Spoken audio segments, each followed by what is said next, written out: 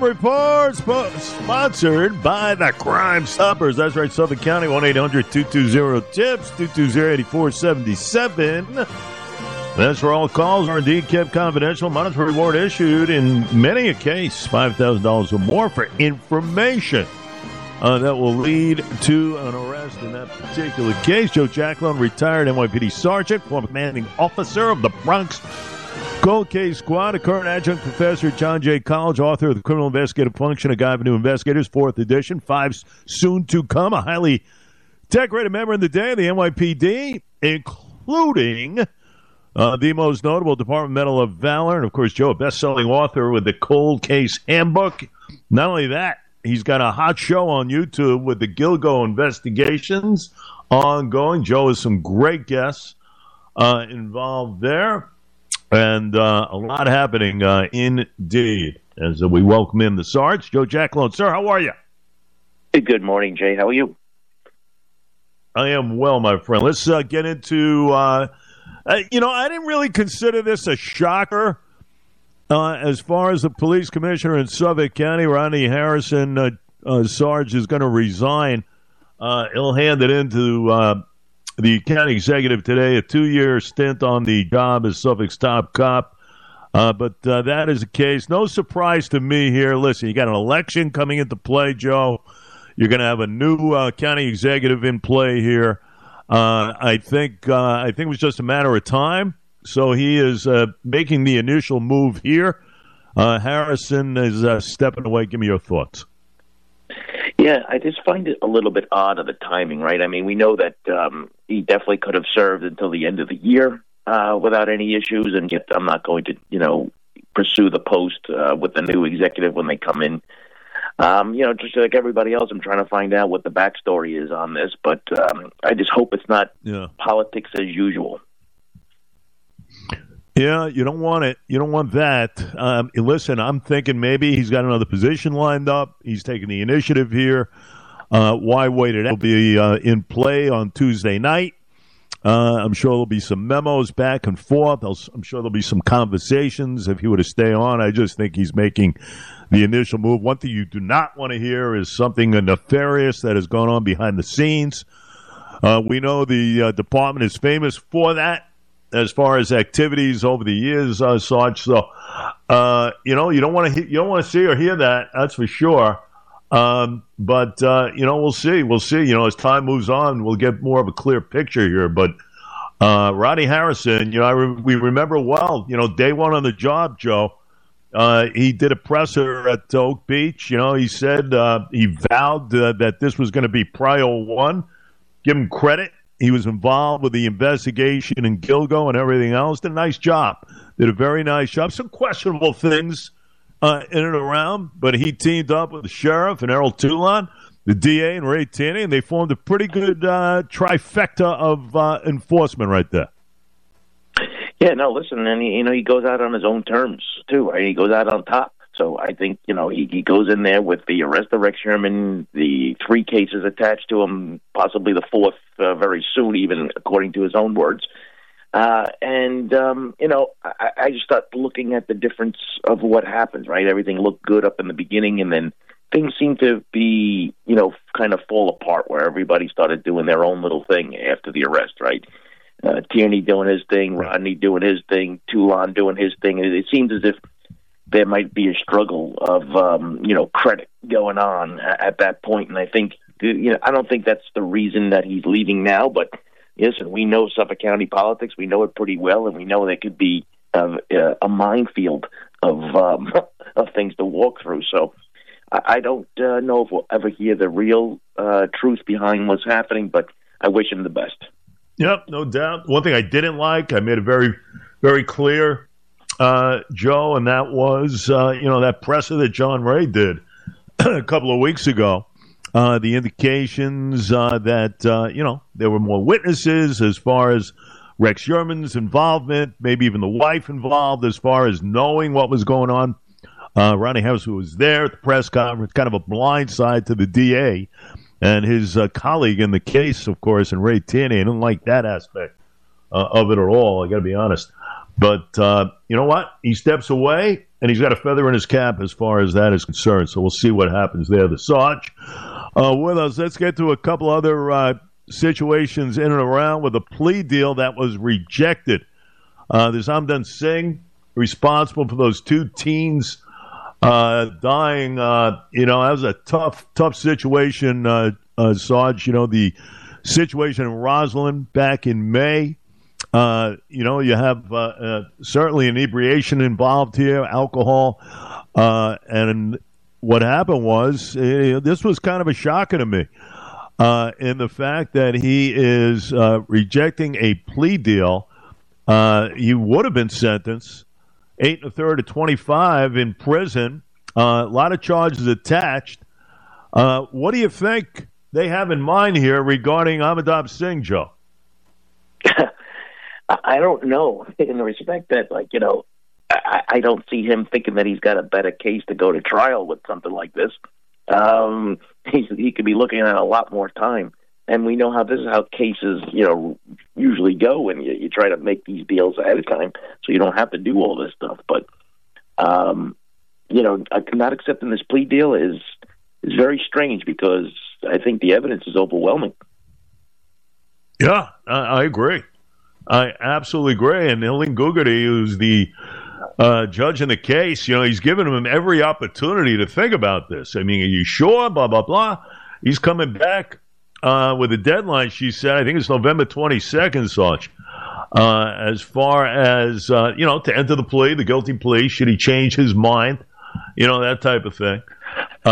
Before the case actually goes to on the trial calendar. So I guess the defense team, they'll submit some kind of motions that will maybe contest statements he allegedly made following the crash. Maybe there's some evidence involved there, tangible scientific evidence in the case, grand jury, that type of thing, minutes.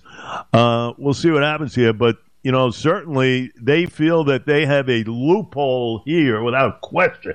They feel they have a loophole. It's a dangerous game of chicken as far as is playing here. All I know is that two teenagers died with this guy behind the wheel. That's what I know. That's what the jury is going to hear left and right when this thing does go to trial. And this goes to trial without question. So, I mean, listen, if you're swerving around cars and going 95 miles an hour, you know what? Something's wrong there. Yeah, no, like I said, I don't, when you're dealing with two young individuals, you're talking about I don't know. I mean, the defense listens to their client, right? So I'm thinking the client's saying that, no, I want to go to trial with this. I didn't do nothing wrong or whatever. I don't know what everything. I wouldn't be a bit surprised if you see the counsel up and leave and, quit and then have to be forced to find somebody else. If that's the case, then we know it's him doing this, right? Because you're his lawyer and you're giving him advice not to do this and he's going to do it. I think that at this point you say, well, what else can I do for you, right? And there's nothing I can do for you if you won't listen to me on this, and I need to go, so, need to do something else. Yep, without question there. So we'll keep an eye on that. The Sarge with us with the crime report, Joe Giaclone. Joe, the other big story during the week, male human remains found over at Sunken Meadows State Park, Kings Park there. 20-year-old out of Brentwood, identified now, Joe, and also of recent nature. So this is now being treated as a homicide. Of course, the first thing I think about, it's gang-related, MS-13. Here we go again. Well, you and I have spoken about this way too many times over the years, but more situations involved regarding remains here. Tough one. Yeah, no, we're going to have to, figure out exactly what's what. This wouldn't be the first time they found something in Sunken Meadow area. They have found, I think there was at least one other person there. It was a young female going back a few years ago. We know that, unfortunately, as small as Long Island is, we keep on finding bodies and human remains in some of these really, densely wooded areas. So we're going to wait to find out what the medical examiner anthropologist has to say, and maybe they can extract some DNA and see if there's any DNA in the system, and then go about trying to identify the person this way. Yep, no doubt about it. So we'll see what goes on there with the investigations and everything else. But the situation remains where we have spoken about this way too many times. That is for sure. A couple of more for the Sarge. Joe, situation again where if you are attached to fatal overdoses and everything else and your involvement, Ray Tierney's going to throw the book at you, and Donnelly as well. And that's what happened as far as the situation on Long Island this week. So 4 overdoses where you had a guy at a Riverhead, this Marquise Douglas, admitted supplying all kinds of drugs, heroin, fentanyl, crack cocaine, led to the deaths, shook a lot of community here, Joe. But all in all, that was the case. Yeah, no, we like what our DAs are doing in regards to the drug front here, and it has to be done, but they also need to get help. They need to get help from places like New York City, where much of these drugs are flowing from. Everything comes through New York City to go out to Long Island. So they need some help from not only the police are there, of course, but the prosecutions. We know how prosecution in New York City has been lax. They need to start stepping up their game, because if not, this just keeps on getting worse. And then we also need the border fixed. We need a lot of different things in order to do this, because if not, this is only going to get worse, folks.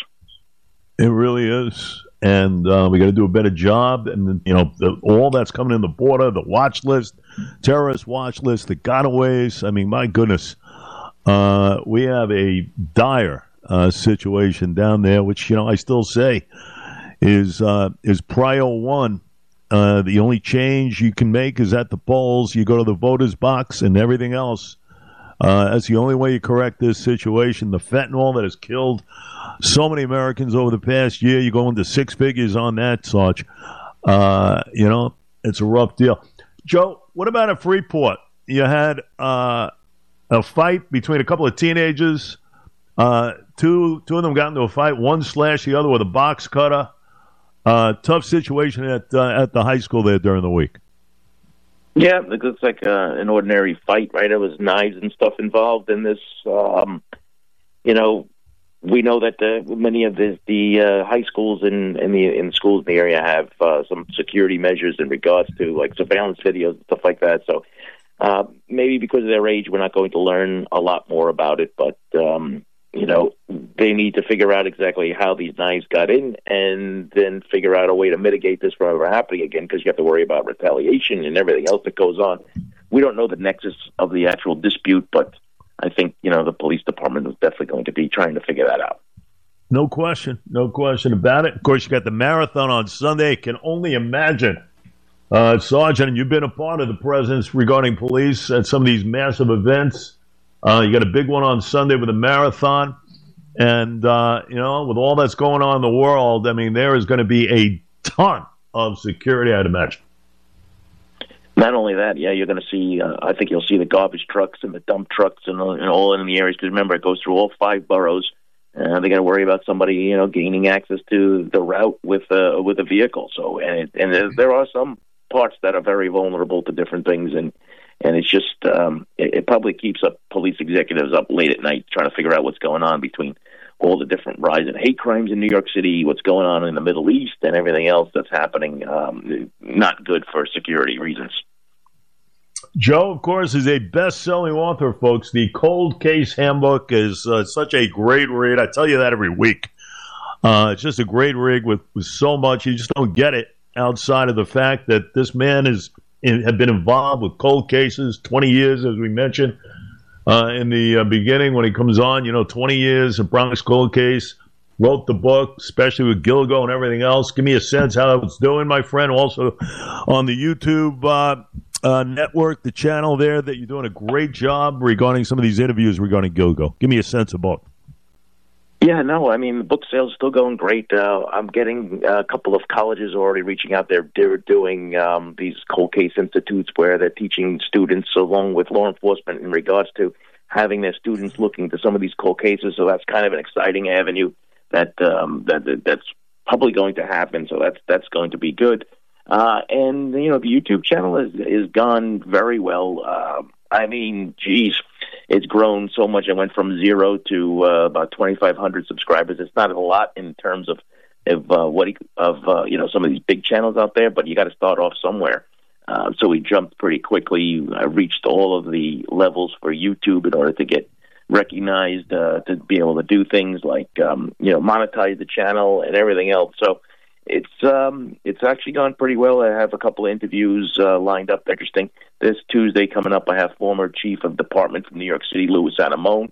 So we're going to talk about a living history of New York City crime in the 80s and 90s. And then I have Gil Carrillo next week. He was the arresting officer from the Night Stalker case and Richard Ramirez in Los Angeles. So yeah, that's going to be fun. I remember Gil. Absolutely remember Gil. And you got a lot going on, my friend. Great job. The Sarge and the Crime Report. Joe, have a fantastic weekend. We'll talk. You too, Jake. Have a good one.